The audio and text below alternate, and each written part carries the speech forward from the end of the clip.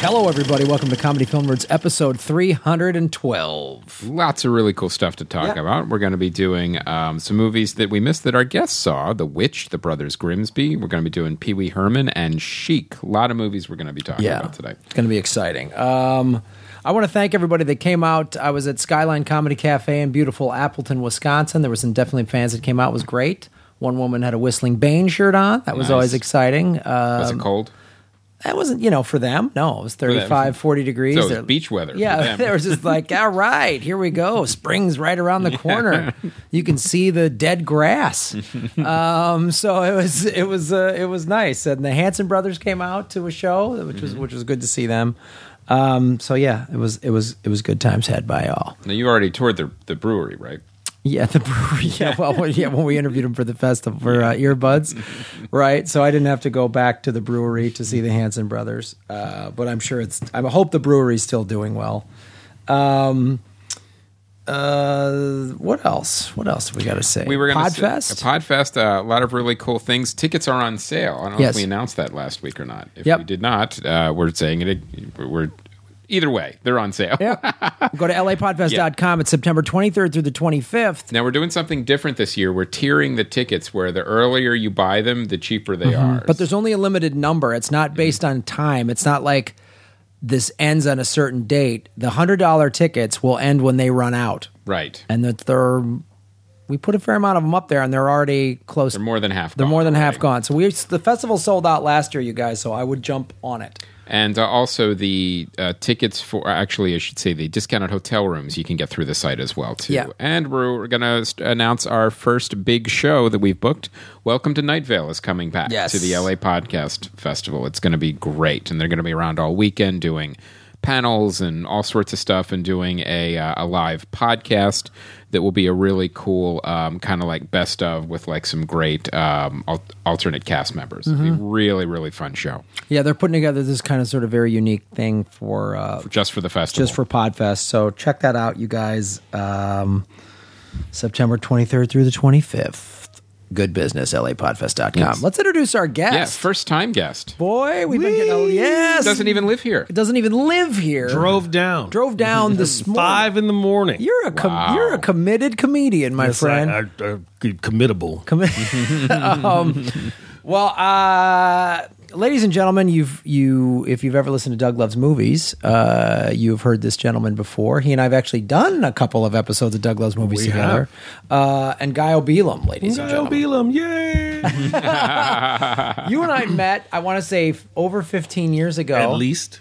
When you were in your hip hop group, Most Chill Slack Mob. Wow, so that'd been the 90s. Yeah, early mid 90s, 95. And you did a show.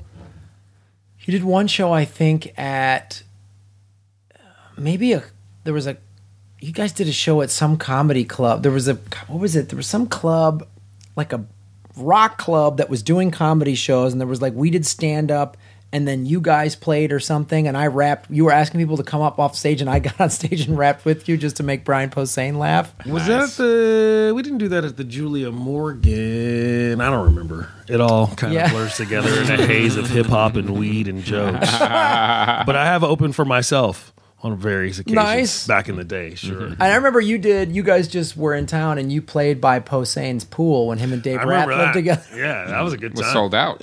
It was sold out. A lot of dudes at a Brian Posehn party. It's kind of weird. It's just playing video games and smoking weed. And I didn't smoke weed, but I drank. I would do shots of Hot Damn. Ugh. That's like the precursor to Fireball? Yeah. Yeah. It's like a low-rent Fireball. Is that in the Jägermeister family? It's a cinnamon schnapps. So it's like those. So you know those Red Hots? It's Red Hots with booze in it. Wow. Yeah. Okay. Yeah. To make sure the hangover takes extra. So you remember it. Yeah. But you don't forget. You don't forget a hot damn. Yeah. A night of hot dams. So you give a damn about a hot drink. So where should we start? Should we do Pee-wee's Big Holiday? Let's do it. Pee-wee's Big Holiday. Now this was a fascinating movie. Like, I thought this was a joke at first when I first saw the trailer. I'm like, well, there's no way they made another Pee-wee Herman movie. Mm-hmm. And it's the first movie in 28 years. The Pee-wee Herman. Paul Rubens is in his 60s. Wow. And I'm watching this movie, and I'm thinking, because I really liked the first one. The second one was okay, but the first one... Great. Tim Burton's best film. Tim Burton's first film. Best film. And possibly, arguably, one of his better films. It was... The thing that was so inventive about the first one, there was...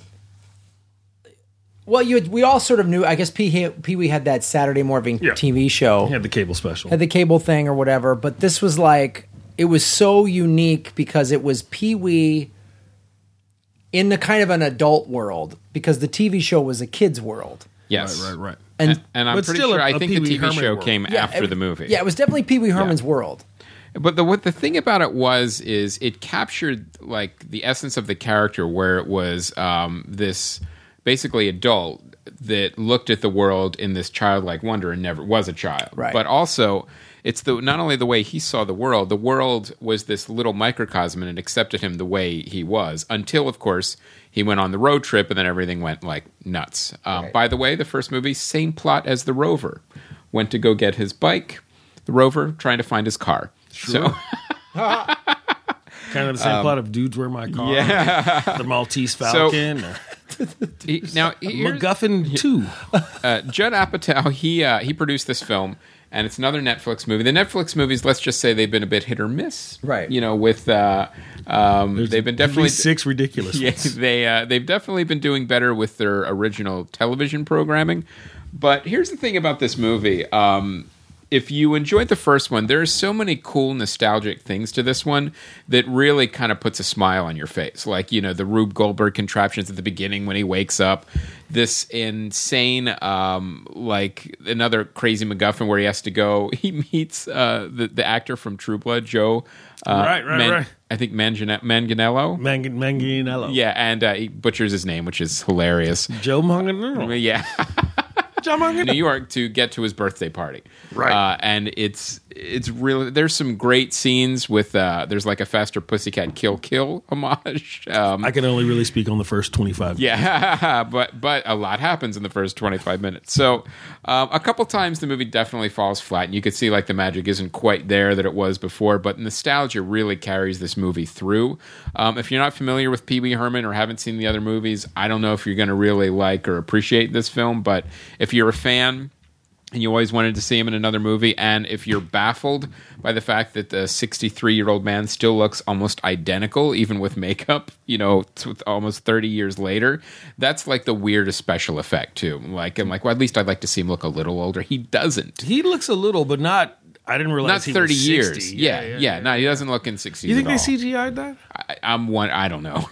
Whatever they did, it was pretty seamless. It was a Benny Button moment for sure. It was Benny Button, or maybe it's just really solid makeup. I'm looking at the photo. It could be just like another layer of another of inch and a makeup. half. Yeah, but what's the line from Tootsie? Can you pull back a little? Yeah, how about Cleveland? So what the movie does, it's another road trip movie where he goes and gets in these insane situations and meets crazy characters, and so it's partially a rehash of the first plot. However, it's kind of like since some of it is so inventive, you don't mind because, like I said, nostalgia carries you through this movie. If you enjoyed it, the first one, it's the out of the 3 movies, this is the second best one. Right. You know, the first one's still the best, but this is way better than the second one. And it was good to see. It was good to see that people cared about making this movie, that they made it, and there was definitely some time and love put into this. You know, it was Paul Rubens co-wrote it, and Judd Apatow produced it, and you could tell there's people that were fans. Well, the director is John Lee, who's done almost all. According to his IMDb, it's all TV. But he did like Inside Amy Schumer, and stuff like that. So, so he's got an ear for comedy. Yeah. So it was fun. Do you think that they would make? If this is relatively successful, you think they'd make like another Pee-wee on the road movie, almost like Abbott and Costello Meet the Mummy, or Bing and Bob go to Japan, and Bing and Bob go to this place. That's a good question. I don't know. It's the thing about the Pee-wee Herman franchise, I guess you could say, because it is TV movies, and you wonder if it was successful enough. Right. Yeah. would original series on Netflix, like another Pee-wee's Playhouse kind of thing, or would making another movie make sense? I don't know. Of material as opposed to coming right. materials is completely. He is 60. Yeah. Yeah. Someone who's Pee Wee Herman ish, but cheaper. Yeah. J.J. Abrams is going to reboot the entire Pee Wee Herman franchise. Because I wonder, because what you're seeing Netflix do, it's very interesting. They're just finding underserved niches in the market. Niche. It's all niche. It's all microcasting. Yeah. Mm-hmm. Yeah. And it's smart. It's very smart. I'm about to pitch them on my weed show. You should. If you know who to talk to at Netflix, please find me on Twitter and I'll. For real though, that's all they're, why would you make a Daredevil TV show? Because it's awesome, right? Oh my god, exactly! It's so great. But I just came in my nerd pants before they came up with that. Was anyone sitting around going, "We need a Daredevil"? They're so brilliant for finding that. We need a. Well, no one was saying yes. Right. I'm sure it was pitched a few places. Some rich white girl goes to jail for a year and writes a book about it. Oh, we got to turn that into a series. No one was saying that, and yet they find these things that end up being so good. They're so well made. Yeah. They're so inventive and creative. Right. And then they remake Full House. So it's not always a hit. Yeah. It's definitely hits and misses. For you, I know a lot of people who watched it. So, I don't know the remake? people who enjoyed it, but I know a lot of people who watched it. Maybe that's what motivated this. They just went, well, we did good numbers on the memory lane. Right. Oh, definitely. There's a nostalgia data. way for sure. Showtime's doing Twin Peaks again. Right. So, but can we bring back the Sid and Marty Krofft Super Show, or perhaps Fantasy Island? Fantasy Island came back with Malcolm McDowell. Yeah, that one wasn't so good. So, I'd watch another Fantasy Island. Fantasy Island was great. The Love Boat Fantasy Island. That was the night. Were the Harlem Globetrotters on that one too? They were on Love Boat, I think. They were on Love Boat. Then they were on Fantasy Island. It's the same set. Pretty much. They literally just walked across. Across what are you doing lot. next week? Yeah. You available next week? You want to just come on over? Just stay here in Burbank or wherever they shot that thing. So, but yeah, this was a pleasant surprise, Pee-wee's Big Holiday, because it really could have been a cash grab on nostalgia and been awful. Mm-hmm. So it was some of the stuff, like I said, fell flat, but a lot of it was really fun, and nostalgia carries you through. And Joe Manganiello, oh my god, he stole every scene he was in. He was pretty funny. Yeah. And I'm going to say Manganiello and Manganiello. One of them will be right. One of them will be a little off. Joey Mange. Yeah, Joey Mange. But they made it a point. There's a really funny scene where he just keeps mispronouncing it over and over, and they just extend the scene to way longer than it should have, and it's hilarious. And especially when he's telling people, "What, you don't know who I am?" Because he plays himself. You've never seen True Blood? Right. Nope. Oh, that's right. Have you seen it? Nope. Magic Mike? Nope. Joe Manganiello. Yeah. So check it out. It is only on Netflix. Pee-wee's Big Holiday. All right, now here's a movie that's sort of I've been curious to see that sort of slipped through the cracks a little bit. But Ngaio, you saw the Brothers yes. Grimsby. What did you think of this? I thought it was actually really funny. I did not expect that. It's crass and crude. Why do you say that? Are you not a big Sacha Baron Cohen fan, or? No, I don't mind Sacha Baron Cohen. I think he's got, for the most part, everything I've seen him in has been pretty funny. I don't think I saw, was it The Dictator, right, or whatever? But I loved his Ali G stuff. But I just thought it would be maybe crass and ridiculous, but nothing. It was over the top, but not in a stupid way.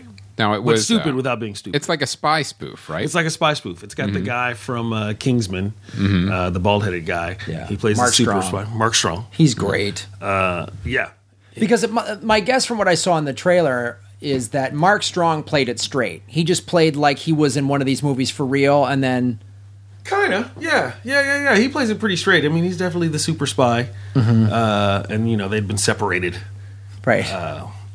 And it was in a rather touching scene, actually. So, yeah, Sasha grows up to be a lout, and Mark Strong grows up to be Mr. Super Spy guy, and then they come to be family and have adventures, super spy things. And do you feel like you get to see a giant elephant cock? It wouldn't be a Sacha Baron Cohen movie without. Yeah, it kind of wouldn't, apparently. Yeah. Do you think, I mean, for me, The Dictator, I liked that because I was getting a little tired of his hidden camera. Yes. Just because the joke's always, I get it. These people aren't in on the joke. We are. It's kind of mean sometimes. Yeah. And it's 90 minutes at least. It's too long for a hidden camera. It's a half-hour sketch show at best. That's what that should be. So when he's going... So you didn't like Bad Grandpa. Not Bad Grandpa. Oh, I did actually What's the Johnny... That one... That was Bad Grandpa. That was Bad Grandpa. I get back... Oh, Dirty Grandpa is the Robert De Niro. Yeah. Wait a minute. Your Face is Your Grandpa is the other one. And I'm my own grandpa is an old novelty song. Right. So, there you go. Yeah, Bad Grandpa was the... Here's why I liked... Johnny Knoxville. Why I liked Bad Grandpa, other than in a lot of other Johnny Knoxville and Sacha Baron Cohen stuff, was because it had a story, and they weaved a whole story in there amidst these... The hidden camera punking people was tied into the story, you know, and then it ended up not being mean. Right. I understand where you're coming from. Right. So that I dug. So that's why, like, when I see Sacha Baron Cohen, I think he's funny, and why I like hearing that Brothers Grimsby is funny. It was very funny, and the action was very well shot and action packed. Apparently, really? Some guy who directed some action movies, whose name escapes me, but the action was really, really good. They had some nice effects, and like that. They got Rebel Louis. Wilson was all right. Oh, really? Yeah. So Louis Lederer is actually the director, and so he did Now You See Me, he did Clash of the Titans, he did Incredible Hulk, Transporter 2. Now You See Me was pretty good. Aren't they doing a sequel to that? Yeah, that's coming back. There's a sequel to that. I'm curious about that one. The first Transporter movie is actually a blast. The first one's great. The first one's a lot of fun. I never saw 2. 2 just sort of... No. 2 went nuts. Yeah. 2 was pretty crazy. Were they like Crash levels of crazy? Or Crank, rather. Yeah, it's like it gets a little crankish. Yeah, Transporter definitely. 2. Uh-huh. But the first one's a blast, and Clash of the Titans. Although I don't think I think that was probably his craziest movie. The Crank ones. But you know that's really an interesting equation that Sacha Baron Cohen put together. Mm-hmm. So he trusts his comedy and his writing enough. And then we need an action director. Actual action director, yeah. Right, he can handle the funny parts. You know, we can make it funny, but we need a mediocre action director.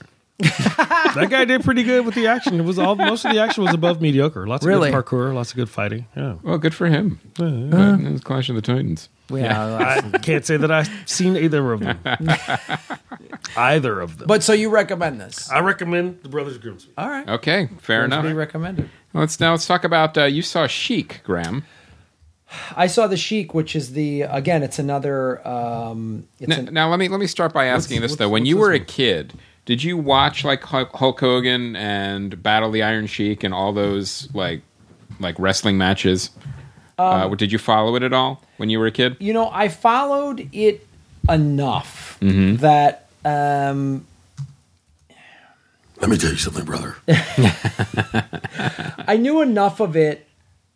Like I knew it was sort of as a kid. I knew, this is theater. This is toy. So I knew these guys enough just because I grew up in the Midwest when the winters are long, and you would remember, you know, you couldn't play outside, so you watched ABC Wide World of Sports, and you watched wrestling, and that's what you did. So I knew some of these and they toured too. They would come to town, and you know, I remember seeing them in Philly. I've never been to a live wrestling match. Oh my god, it's insane! I saw them as a kid. It's like redneck opera, right? There's outrageous costumes. It's oversized. It was unbelievable. Yeah, it's pretty insane, and So I knew enough of it. I wasn't a crazy. It wasn't like a feel-good Trump rally. No, I'm kidding. I'm completely kidding. I'm not trying to insult wrestling fans with that idea. So I knew enough of the world. Mm-hmm. So this is a really compelling documentary, and you know, again, like Netflix, they're filling this niche of. Is it niche or niche? I've heard both. Okay. I'll say either one of them, like Mangella or Mangella. Yeah. Niche. It's a great niche. So, you know, I've seen so many cool documentaries on Netflix because they're just.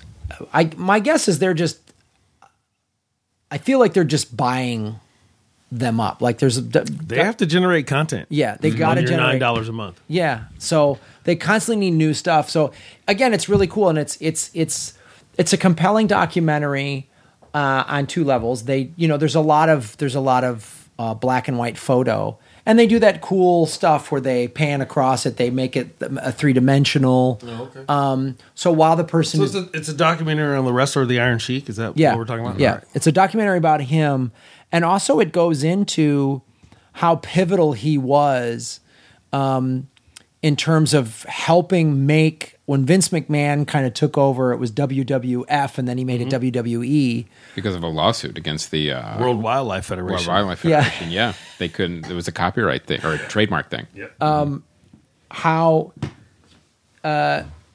Firstly, they went into a lot of stuff. They went into Sheik's history. He grew up in Iran. He was an Olympic wrestler for the Shah. And the Shah of Iran. Sure. And he started, and there was this guy that was the best wrestler of all time. And he was starting to, like the Shah, they had come back from some tournament or something, they won some medals or something, and the Shah was like, I'll buy you guys whatever you want. And this other guy who was like, wrestling was king in like the 50s and 60s in Iran, and it was part of like that was a sport they competed with, so it was part of their national identity, like being a sumo or a pro basketball player. It was something like that. It had that effect on the nation. So this one guy whose name escapes me, and Sheik tells a story of the Shah brings him back to the palace, and he's like, I'll buy you guys whatever you want, and cars, houses, whatever you want. And he goes, well, instead of giving me houses and cars, how about better schools and hospitals? And the Shah didn't like that. And then this guy mysteriously committed suicide. Kind of weird. Yeah. The country revolted. Well, that's when the first revolt started. Uh-huh. And so the Sheik saw this and was like, well, I'm good. I'm good. If they can kill this guy, then I'm out. And so he moved to Minnesota. He literally came to New York and then moved to Minnesota. That's got to be a culture shock. Oh, my goodness. So they talk about that a little bit. But then in Minnesota and in Wisconsin and stuff like that, wrestling is a huge sport. Sure. So he just started training. He coached the AAU team, and they won 4 or 5 years in a row. No joke. Mm-hmm. And he was like, this guy's amazing. He was the Cobra Kai. He was the Cobra Kai. And so so it goes into then how he then gets into professional wrestling in the early days. He's like, man, we packed up the truck and we drove, to barnstorming. That's what they did, man. And go to this town and that town and this town. And then he defeated I forget the guy's name, who was like this 5-time champ in the late 80s. It wasn't Haystack Calhoun. No, late 80s. Late 70s, early 80s. It was like Jim the Butcher. I forget his name. But anyway, might be close. But anyway, he beats this guy. And then Jim the Anvil, Neidhart? Something like that. Yeah. Jimmy Strongfist. Jimmy Meat Hooks. Jimmy Meat Hooks. Chief Strongbow. Yeah, it was something one of those guys. Strongbow, Nature Boy Ric Flair. Yeah. They interview a lot of Moondog Maine. Yeah. He was one of my favorites. Junkyard Dog. This is before Junkyard Dog, man. I'm talking Haystack Calhoun. I'm talking the early days of Andre the Giant. I'm talking Playboy Buddy Rose when he was a young Playboy Buddy Rose. Now you're going back. Yeah. Superfly Jimmy Snuka, who invented the coming off the top rope. These guys. He's interviewed. Mm-hmm. Wow. I got to watch this now. So you got to see this because you got, I found it interesting. I wasn't that big, but the fact that you watched even more wrestling when you were younger. I watched 70s wrestling. Well, 70s wrestling is a big part of what this is. I got more into the 80s wrestling. But time wrestling was my shiz. But can we cuss on this show? Yeah. God damn it. Fucking Jesus. You don't even know. But you guys should both watch it because it talks about how the Sheik is pivotal in transitioning from the 70s right to the 80s because he beat the guy that was the champ, and then it was like Vince McMahon took over and went, well, Hulk Hogan's our guy. Right. And then now we're going to tap into the zeitgeist of xenophobia and come out and sing the Iraqi national anthem. Exactly. And go, USA, puh. Yeah, that's right. He loved that, and he talked about everyone, and he was a great heel. Yeah, that's a great heel. Yep. Great heel. Yeah. And the face and the heel. they always talked about all these pro wrestlers talking about heat. He brought great heat. There was good heat and bad heat. Good heat is you got people pissed at you. Bad heat is like they want to try to actually fight you. Yeah, they want to kill you or whatever. Yeah, you got to keep it right. And they're like, there's a couple times I read a thing about Sergeant Slaughter when he turned heel. And how the reaction people lost their minds. Oh, they were so angry. Yeah, it was great. It was great. It's a great time to turn heel. That's what I talk about, the operatic betrayal of wrestling. Like, those guys aren't afraid to just, not you, Sergeant Slaughter. Yeah, because the actual wrestlers themselves, a lot of them, they don't care if they're good guys or bad guys. It's because it's a role. You probably pay more money, get paid more money. Yeah, and but the fans sometimes, if they're invested in like, this is my hero, and then they turn like, no. Well, this is what they talk about. He was like. He goes, and they showed him wrestling. I was in good shape. I had a head of hair. And then he was like, well, I need a gimmick. And his wife, who's like a Minnesota woman, was like, I didn't like it. He shaved his head. I didn't like the turban. But, I put food on the table. So, and that's for real. Like, you go from a gig. You don't go from Jerry Bedknob is not from India. Hey, man. Hey, man. If someone said, Graham, shave your head and you're going to start selling out theaters and arenas versus... as the Hare Krishna comic. Whatever. Like, would any of us... Hare Krishna wrestler. Like, would any of us back away if it was just laid out to you that easily? Yeah, no. I mean... you want to go from high school gyms to the arena to Madison Square Garden? I'm down. I'm in, baby. We've all been in this a long time. I could get more than 25 people at the coffee shop. I'm in. I love everyone who came out to Appleton, but they got a big civic center in downtown that seats 5,000 people. If I could sell that out, wouldn't be bad. That's what I had to do. I mean, so it talks all about that. It's really. How do you look in a turban? I'll do that. I come for America. But then it gets into, as a good documentary does, it gets into his personal stuff, his drug addiction, how it's tough. Painkillers. These guys, man. Yeah, well, they're in pain constantly. Gig, yeah. They show his body today, and it's racked. gnarly. Are his hands all mangled? His knees, his feet. It looks awful, and takes its toll. And then there's drugs. Then you got to do painkillers and drugs, and I mean it's like and he wasn't really young when he became a pro wrestler. He'd already been a pro wrestler, right? He became a pro wrestler probably in his 30s, mid-late 30s. Yeah, and did that for 20 more years. Yes, and was banging in his 50s, right? And it's like, there's 42-year-olds. Wreck their knees getting out of bed in the morning. Your knees hurt when it's going to rain. I think about you're not getting thrown out of a ring by Hulk Hogan. Exactly. I can't for free go jogging too much anymore. Like I swim laps and ride my bike. Right. Let alone if you're telling me at this age, you're like, oh, Graham, you got to pay your bills. You got to go slam into people and jump off the top rope. It's plywood with like a half inch of padding. Right. Like that's what you're slamming yourself onto. Yeah. So it's a compelling documentary. If you're guys like you who loved wrestling, you'd really like this, but you don't have to be, because it does what all good. We talk about this all the time. It's what a good documentary does is bring you into a world. And even you don't have to know that world. If you don't know, or if you know that world, you're going to get more info. You're going to love it. But it's supposed to teach you about the subculture. The subculture. The world. And that's what this movie does. It does it quite well. And it's like, bravo to Netflix for making these stuff and giving documentaries this place. Netflix is like a documentary channel. It's a hub. It's where you can. Oh yeah, man. I mean, all the 30 for 30s I've watched. Jacques Cousteau would be the king of Netflix. Oh yeah, still alive. Yep. For sure. Because you see, there's a lot of there actually are a lot of like underwater and nature ones too. Mm-hmm. So and some of it is just content that they buy. Keep waiting for Snoop Dogg to narrate the nature. I saw that one. If you've seen that clip on the Twitter, that would be great. All right, so then The Witch. You saw this. I saw The Witch. Okay, now, Neil has a review on the website. So now, what did you think? I thought it was very, very well made and very scary and well acted. The young woman whose name escapes me, who plays the oldest daughter, I thought she was great. Is this Anya Taylor-Joy or is this? Is she young and blonde? Yes. Then, yes. I thought she was really, really, really, really, really, really good. Well, it says, like, I'm reading some of the notes here, that most of the film's dialogues and story were based on writings from the time. Definitely, I read that at the end of the credits too. I could see that, like, if you knew some of the old signs and signals of a witch being thereabout or someone being a witch.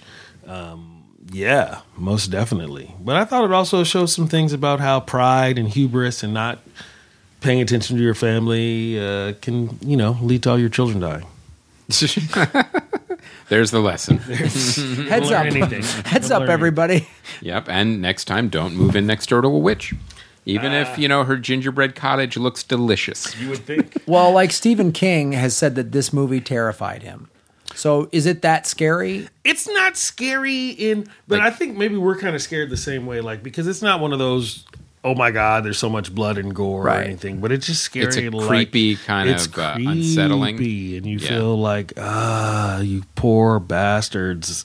And there's some, a couple things you're like, but nothing like super. Like, did you ever see that short film about the serial killer? And he was like writing in his diary about this girl that he ate. But it's super banal or banal or whatever. And it's one of the scariest things I've ever seen in my life because it's just so quotidian. What's the name of it? I'll have to look it up. I'll text my friend. Okay. All right. Okay, fans, go fetch. Short film about serial killer writing in his journal. About people he's eaten. Yeah, about people he's eaten. Well, my question, Mike, when I see this, because Neil liked it but didn't love it. He wanted it to be better. Like he's Neil's one of our writers, our reviewers on the site. And hiring? Go ahead. Yes. Yeah, you want to write for the site? Well, yes, dude, you're in. I just talked myself into a gig. There you go. Yeah, you sure did. Yeah, you know how you did dry roasted peanuts and T-shirts. Yeah. Yes, it does. You know how you did it? You ask. You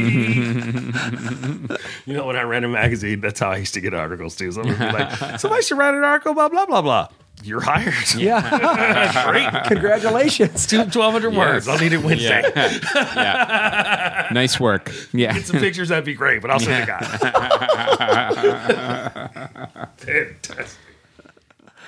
Yeah, well, my question is with how did you find the director? Because Robert Eggers has basically been making his living as a production designer. He's directed a couple of shorts. Was one about a serial killer writing his journal? The Telltale Heart. And then he did Hansel and Gretel. These are both short films. So already had experience with witches. Yeah. But it's interesting to me that this didn't get like a huge release, or they didn't have a giant marketing budget on it. And yet it's sort of, usually we get this time of year, we usually get some like there's an Insidious movie out, or there's one of those movies comes out at this time every year, but this seems to be a little different than that. You know what I mean?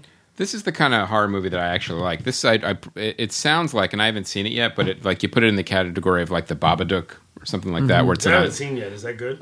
It was. It had some flaws, but it was still good.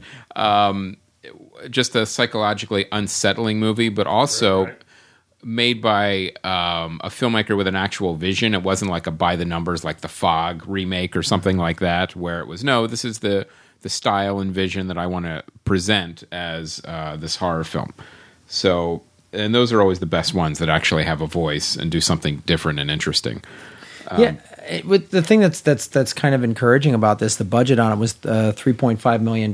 So The Witch? Yeah. And so far, it came out in February. It had an $8 million opening weekend, and it's done about $24 million since then. Which shows that making a nice, good movie can generally make you money. You don't always have to spend, Right? Well, that's the thing. Let's make a $100 million movie. Yeah. Hey, maybe spend $15 million on the script. How about that? Yeah. Can we start with that? If you don't have a good story, you're not going to have a good. Look at that. Look what I just said. A $3.5 million investment brings you basically a $20 million profit. Right. Name another business where they would Drugs. go, that won't do that well. You know what I mean? The way the studios, like you say, it's got to be $150 million budget to bring in a bit like. Now name one famous actor in this movie. Yeah, exactly. Yeah. Well, that's true too. But that's also the thing, though, too, right? I mean, there's, dozens of companies that make short films in the overseas market or even here for not much, and still, if you're keeping your team small, and you're making $50,000, $100,000 per movie net, and it's only cost you so much to make them, and you have your distribution locked up. But studios they're supposed to think $1 billion blockbusters and blah blah blah. That's their thing. But other people just think, man, if I'm making 6 times the amount of money that I'm putting into this every time, I'll do 2 of those a year and live fat. There's cats you've never heard of got a nice car in the hills. I know. Exactly. Sure. No, that's absolutely true. Yeah. I'd do this. That'd be fine by me. That's fine. Listen, just give me $3.5 million. Yeah. I'll be right back with $20 million. It won't take me long. Well, speaking of that, actually, we are doing it. That's one thing we forgot to mention. Earbuds is finished. Yes. Sorry to go out on a tangent. Yeah, this is our documentary. Color correction is done. Earbuds is finished, and I sent out an update through Kickstarter. But if you did a pre-sale through the CFN site, I just want to let you know that it's only a couple months away with you actually getting your rewards in the movie, and we're very happy with the way it came out, and we cannot wait for you guys to see it. So then, in summary, so you like The Witch, you'd recommend it? Albert Fish was the name of that serial killer. Got it. And the movie is shite. Albert, if you go to albertfishfilm.com. Got it. All right. So The Witch. I love it. Yes. Okay. All right. And I generally don't even like scary movies, and I thought it was great. That's good to hear. Now, one of the bigger movies that came out also was Midnight Special that Neil saw, and we have a Spare Min with him coming up. But what's Spare Min, Graham? Well, I'll tell you what Spare Min is, Chris. Like, if you don't like talking on the phone for more than a few minutes at a time, and you don't want to give out your phone number, and to people you don't know, or maybe some people you do know. That are bugging you. Spare Min, this is what the app is. Now, we did one of these last week, but it allows you to have a short time phone call without giving out your number and without scheduling with whoever wants to call you. So what you can do is calls can be recorded and shared socially or kept private. So what you do is you go to sparemin.com or look for the Spare Min in the Apple app and Google Play stores. You download the app, and then you get people to join you or follow you, and then you can start having a Spare Min.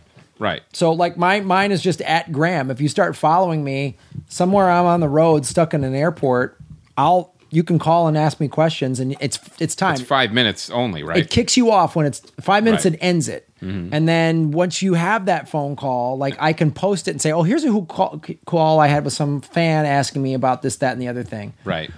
So what's coming up that you're about to listen to is I had a Spare Min with Neil T. Weekly, and he tells me about going to Midnight Special, and he actually got to go to a screening where the director was speaking afterwards. Oh, cool. And this director has worked with Michael Shannon a bunch of times. Right. So now here is a Spare Min with Neil T. Weekly.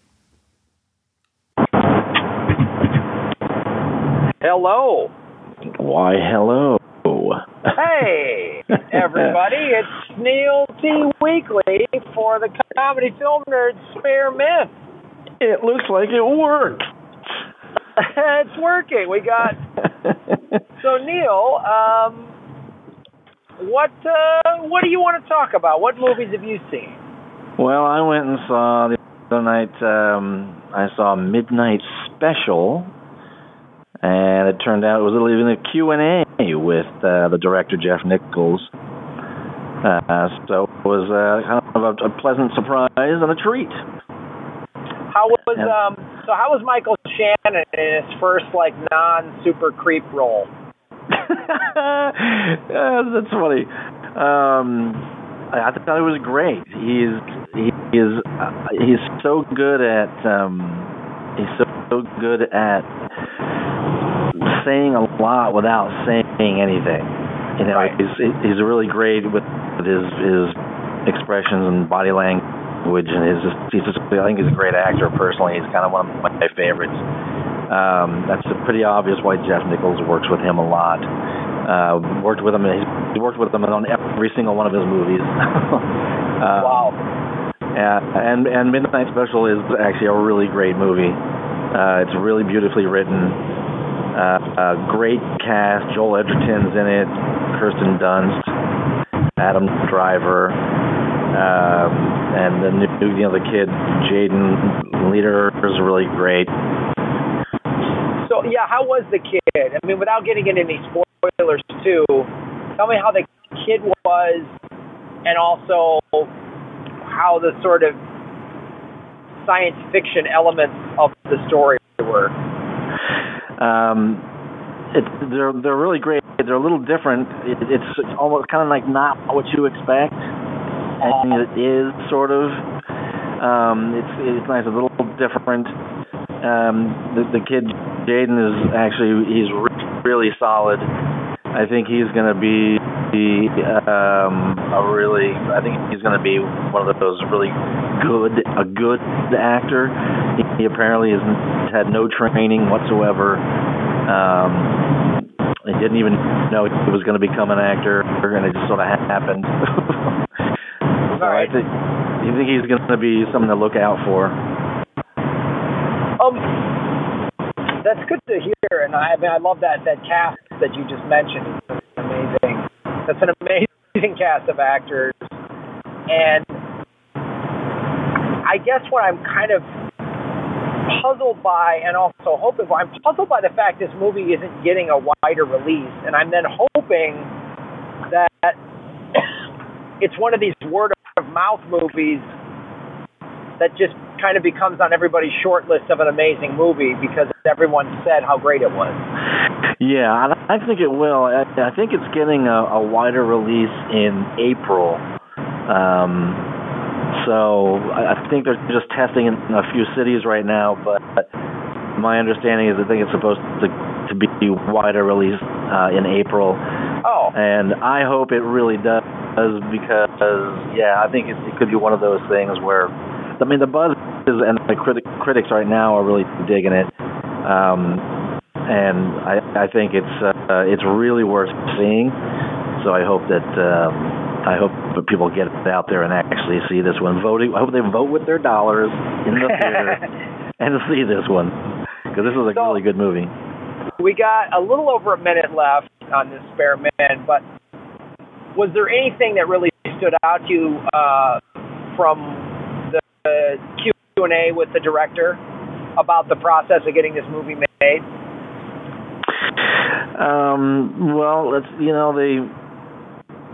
The thing that really impressed me the most was just, the questions regarding just kind of how his process and writing it, and he's apparently been writing it for some years. It's one of those movies he started and then finally got to. But I was struck by his philosophy about writing. I mean, he's clearly one of these guys who knows how to really write a good script based, and things happen naturally and organically through dialogue. There's no shoehorning in exposition scenes. It's all very organic the way he writes and plots things out, and I thought that was really, really important.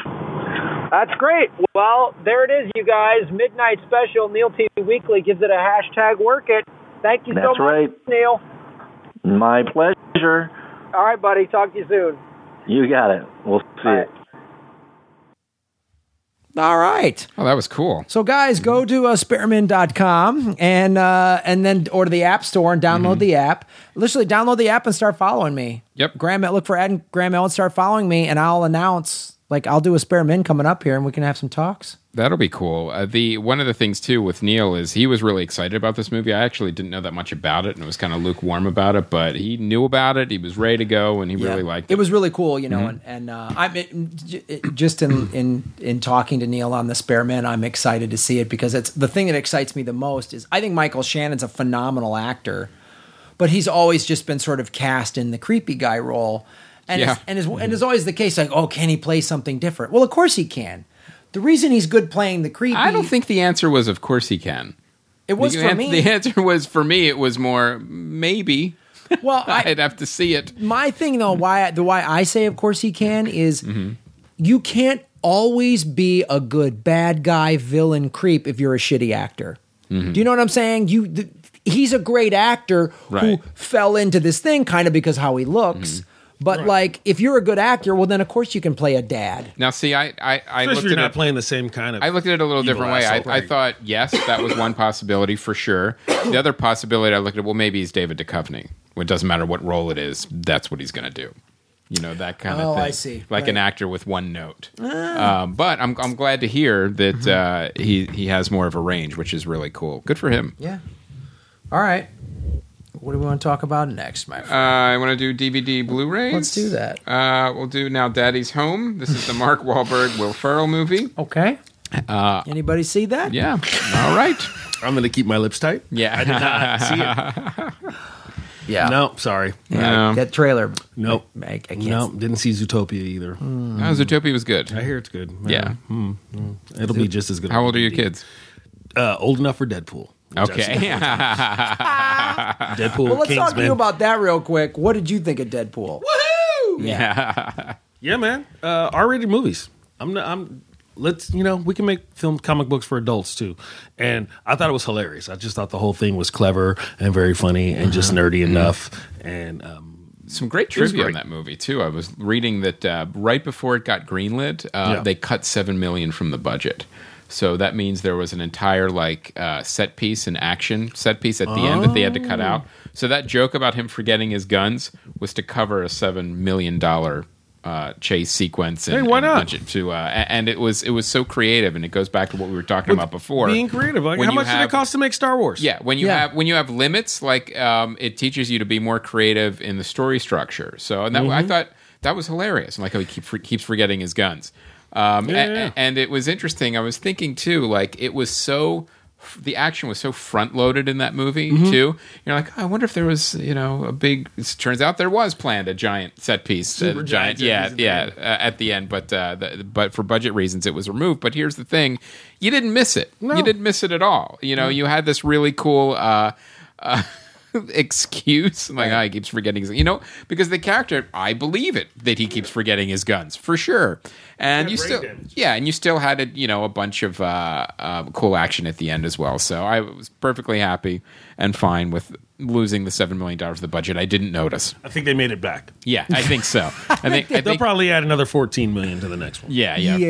At least if not 20. It might be. Would they make that for $10 million? Something like that. I think it was a little more than that. 20 million, something crazy. But not superhero. Not Batman versus Superman. Not Avengers budget. No. Right, right. Civil War is going to be very exciting, by the way. Yes. Oh, the trailers for that. I know, it's amazing. I can't wait for Civil War. So was I. Mm-hmm. Yeah. I'm sure all the slash fiction is crazy, or ship fiction is crazy right now. So, and The Hunger Games Mockingjay Part 2 is also out. I liked it. So did I. I liked the whole series. I mean, each movie I thought got a little bit better than the last one. I thought this wrapped up. I thought the first one was the weakest one. Yeah, it was. Because it had a director that really didn't understand the material, and then I think it course corrected a little bit. Did they make 4 of those? Yeah, there were 3 books, but 3 books, 4 movies. It was Harry Potter at the end. Yeah, they did. They sure split up did. the end of the two.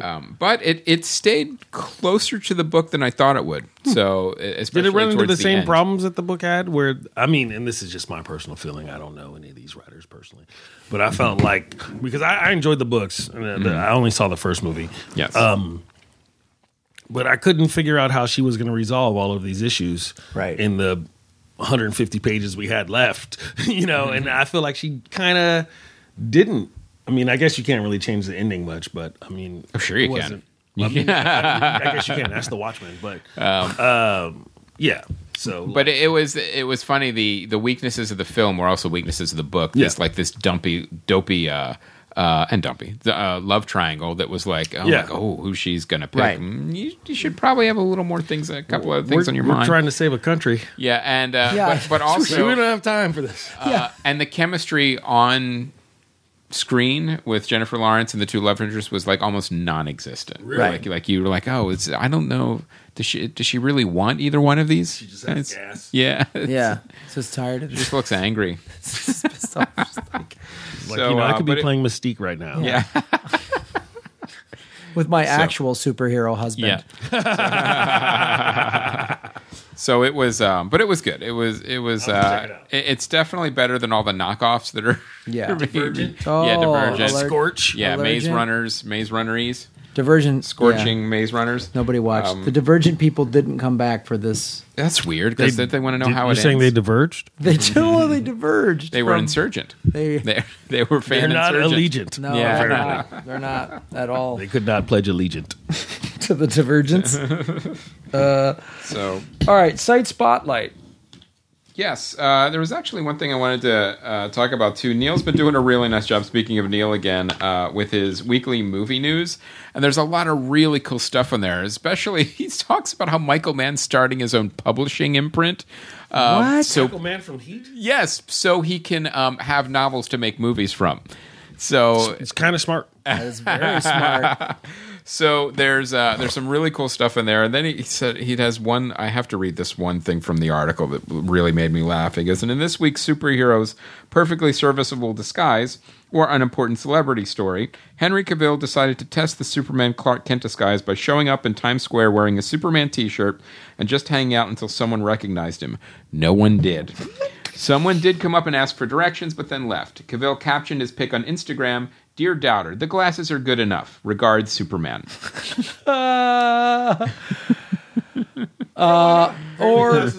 Or maybe no one cares. nobody cares. Maybe your movie wasn't that great. I don't know. Have you seen it? Not yet. Seeing it Thursday or Friday. Yeah. The first I'll probably see Superman, it Thursday. the Superman that he was in was not that great.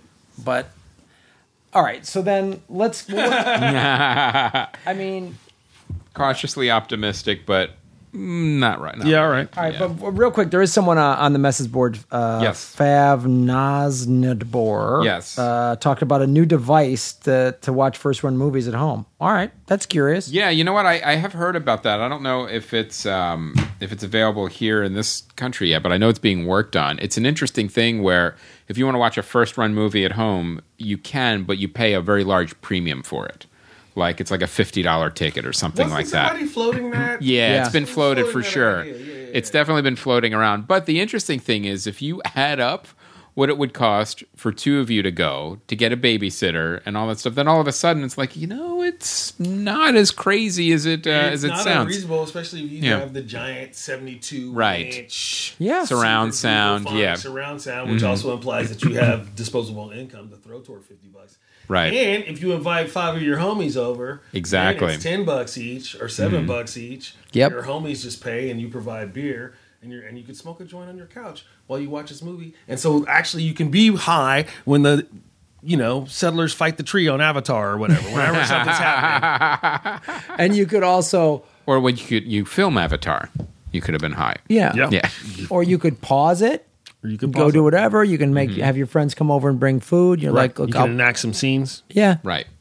reenact some scenes. You can do all that stuff. So it's interesting. I'm curious to see if this actually kind of comes to fruition and takes off. I feel like every movie theater owner in the country is going to do their best to kill this idea. Yeah, for sure. It hurts them And the also most. me as a person without a gigantic... I mean, I guess they're not really aiming at me. I don't have a gigantic super surround sound Google-phonic stereo. I tell you what, though. DVD, Roku, Blu-ray, PS4, Xbox, PC, Mac. That's just one machine house. that you mentioned. That's good for the car. Yeah. But I think I'm curious. I don't know. I like obviously I like the whole movie going experience. yes. But certain films are better to just watch at home. Sure. Yes. But I don't know. It's interesting. It's going to be curious. I'm going to be very curious to see. I'm curious to see if the whole technology, the price Well, you point. kind of start a whole new market when you think about that, though, right? Because Right. if you think about movies like Hardcore Henry or the Drum Corps International World Championships, which really isn't a movie, but it's something that people would be interested. I mean, they go to movie theaters to see those now when they show the quarterfinals. You think about Fathom events; those guys would probably love something like that. You can watch live at the Met on your $50. I mean, super, like you say, niche. Yes, things, niche, paper niche. Yeah. No, that's a great point because Fathom has done this. Even the UFC has dabbled in ticketing, like going to a movie theater. Closed circuit fight. That's So- old Sugar Ray Leonard used to do that. Yeah. Back in the day. What's weird is it started as pay-per-view at home. It went to Right. the theater, and now it looks like it's coming back home again. But the interesting thing is The circle is double. as well. One doesn't have to necessarily cancel out the other. Right. It I can be agree. both.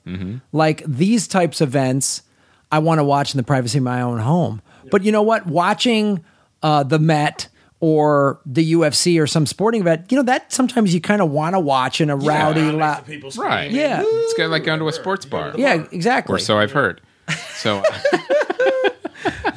Chris, well, that brings up, you should invent some sort of like Hobbit sports bar where people watch Lord of the Rings and cheer idea. and they drink. All right, let me call Jackie Cation. Yeah, we'll butterbeer or work on whatever that. you guys drink. Butterbeer. Homemade mead, sir. I've been aging this mead in a barrel in my mother's basement for 20 years. Yes, that Chris and It his actually sounds delicious. Chris and see, I got great. All right, more flagons. I got more. Aye. You wouldn't send a night out on a dog like that. See, I don't know what you guys are saying, but you would have a packed. I'm saying, I don't know where you've been, but I see you won first prize. No. All right, Chris, you got a new business idea. Yeah, done. So, Kickstarter. Indeed. So premiering this week, as we've discussed, Batman vs Superman: Dawn of Justice. I really have lukewarm, mixed feelings about this film. Every trailer I see, I'm like, every trailer I see gives me the same reaction. Well, some of it looks cool, some of it looks terrible. So I'm not. I've turned sure. the corner. Yeah, I'm excited to see it. Okay, good for you. So you're going to see it in food theater then? I'm going to see it probably in a food theater. Yes. Yeah, all right. Food theater. The ones with the nice chairs, and they serve you like The beer and the sausage and the It gives Graham a better beer review and of sausage. the film. Yeah, they have a whole menu. It's not just like a guy throwing links around. Well, you have just. Are you going to the beer and sausage I'm theater? going to the beer and sausage theater. No, that's great. They have like a full Is menu. it in Anaheim? Yeah, it is. It's an Anaheim beer and sausage theater. Does it rhyme with Spark Tight? Yes. Yeah, it's all this stuff. But yeah, I like those theaters. Are you excited to see this? You're a comic book nerd. I'm a gigantic comic book nerd, and Batman is one of my secret role models, and Superman is cool, and I love Wonder Woman. I'm excited to. We'll see how the villains go. This is my question: is the casting of the villains? Well, how many are you going to have, do you think? One and change. Well, you're definitely. I'm more excited for Suicide Squad, to tell the truth. Yeah, it looks like a Suicide better crafted film. But you already have Lex Luthor. You have one. Yeah. You also have Jesse Eisenberg is Lex Luthor. yes. Mm-hmm. It's a Lex Luthor for the Facebook age. But also you have Billy Zane's not Lex Luthor. Am I old if I say Billy Zane? And it looks like from the trailer, and I can't confirm this, but it looks Chris like Evans they take the DNA from the first Superman movie and make Doomsday, and they have to fight him too. Sure. I'm sure the special effects will be great, and everybody will be fun, and people are showing up. I'm excited to see if Henry Cavill? Cavill. Cavill. Cavill. Is it Cavill? Cavill. Henry Cavill? Cavill. Cavill? Cavill. If he Henry Nishay. Nishay, you beat me. Henry Nishay can actually pull off Dialogue. pissed off dialogue Damn. and pissed off ass kicking Superman, which is who I see clips of in the trailer, and that's what gets me excited because I go, okay, because if you're pulling what this is, and I think Mark Guggenheim brought this up, we're finally getting to see the Dark Knight graphic novel actually put to screen where those two guys battle each other, right? Right, sure. So that's when he said that, I was like, okay. And when I see Henry Cavill being pissed off at Batman, it is reminding me in a very positive way of that graphic novel. Those seem to be the best parts of the trailer too. Now, by the way, I got to say, Ben Affleck has been convincing me. More and more. He's actually. I believe he understands Batman more than anyone else working on the film. Right. But Henry Cavill actually is a good actor. You know, if you look at his roles in like The Tudors and The Tudors, excuse me. Is he a Brit? Yes, of course. What's up with all these Brits taking all these Americans? I don't like it. But Trump's going to put an end to that. now, build a wall. But going back to the Dark Knight, Around the UK. when you have the Dark Knight, it's also an island. We could embargo those as Batman was fighting Superman in the graphic novel, Superman had more of a sadness to him, that this is kind of what happen. It was more sad than he was angry at Batman. Like, like we're the last ones left. You're making us fight. You should be on my side. It's more of a melancholy. Because he's like, Bruce, your holy war. He would say that. Yeah, So I feel like, him being angry at Batman is taking a cheap, easy way out when really there's much more going on in the graphic novel. So I'm still a little skeptical We'll see how it goes. So I don't know. I mean, they're still going to get my money at least one time. That's the thing. It's like, it's not like I'm not. No matter what we say, they're going to get all of our money this weekend. You're not getting all of my money. You're getting my money. I'm going. And I'm sneaking in some snacks. Yeah. The minute they said they were going to make this movie, I knew I was going to go see it. Right. You were like, shut up and take my money. Yeah, you got it. You win. All right. And as in a brilliant stroke of counter programming, My Big Fat Greek Wedding 2 is also coming out this weekend. I read an article with Nia Vardalos about why it took so long to do this sequel. And when the first one came out, obviously the studio was like, sequel. And she was like, no. Well, they made a TV show. Yeah, they made a TV show. That didn't go well. No. So she was like, her and her actual husband were trying to have a kid, and then they adopted a daughter, and she became a parent. She goes, that took so much of my time. And then something happened. She was being sort of a little crazy and unrealistic with her daughter, and her mom, her actual mom, was like, why don't you just lighten up? And she was like, oh, so that's kind of motivated her what this new story is. Sure. She's like a memoirist, right? Yeah. Mm-hmm. So she had to live her life a little bit more so she could write another movie. It's like 7 Up. She should make one every 7 years. That's a great point. And I think that's what she did. And that's, to me, when I see a sequel like this, I actually have more faith in it than the 18 months money grab, get it. Right. We're just going to write the whole... Is it another wedding? Or is it just about her relationship with her daughter? I think it's more about a relationship Aren't they going to Greece for somebody's wedding? Yeah, they're probably going to Greece for someone's wedding. That's the hook. Yeah, I think her daughter's going to college or something like that. But anyway, my daughter's going to college. She got in all the colleges. Sorry, I'm just bragging for everybody in the internet. My kid's smart. Okay, bye. So that's why I'm actually like, this could be decent. I like the first one. A lot. Yeah, it was really entertaining. All right. It was cute. I'll make lamb. Yeah. The mom and dad are back, the same actors, the husband's back. Mm-hmm. So we'll see how it goes. I'm looking forward to it. I will sneak into it after I see Batman vs. Yes. Superman. There you go. None of us here are going to be seeing that movie first.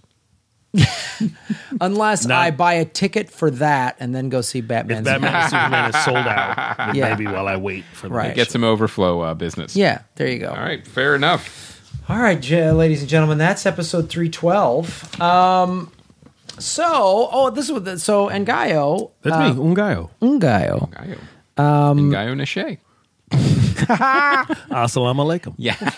Malaikum salam. Right. Shalom. Shalom alaikum. So what do you...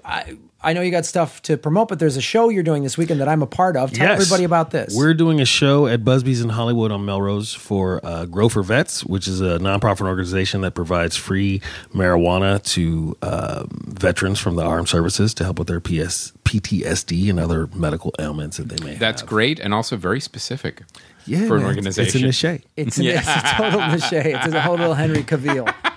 They started in Colorado, and they're expanding out here toward California as well. So I'm working with this group called Hope Grown, which helps provide hooks patients up with good medically oriented dispensaries.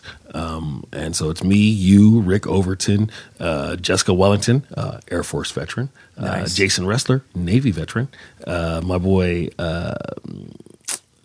Corey Robinson will be there, Dinah Leffert will be there, and Sheena Metal will also be there. It's going to be it's an amazing show. It's a great show. It's a solid show, and I remember you came to me about this, and I was like, yeah, because obviously the PTSD thing is near and dear to me, and I know there's a lot of vets struggling with this, and I'm no physician or whatever, but they're so like, how do we treat this?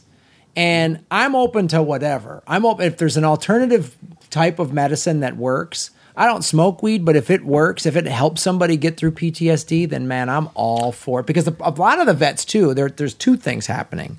Some of them are, in addition to PTSD, they've had traumatic brain injury because, and so their brain is literally damaged, and it happened like they got an IED and their Humvee blew up. Right. So there's all these issues at play. There's memory issues. There's a lot of things. Reliving things. There's anger coming out of nowhere, and they're just like, how do I handle? How do I control this? And if medical marijuana works, man, I'm all for it. It may not be for everyone when it comes to PTSD, but it has definitely helped more than a few people. There's been a couple studies, and there's a doctor in Arizona, I think, who's been doing more and more research on it. I wish I could remember her name right now, but I can't. I'm so sorry. I hope we can still be friends. He's a stoner.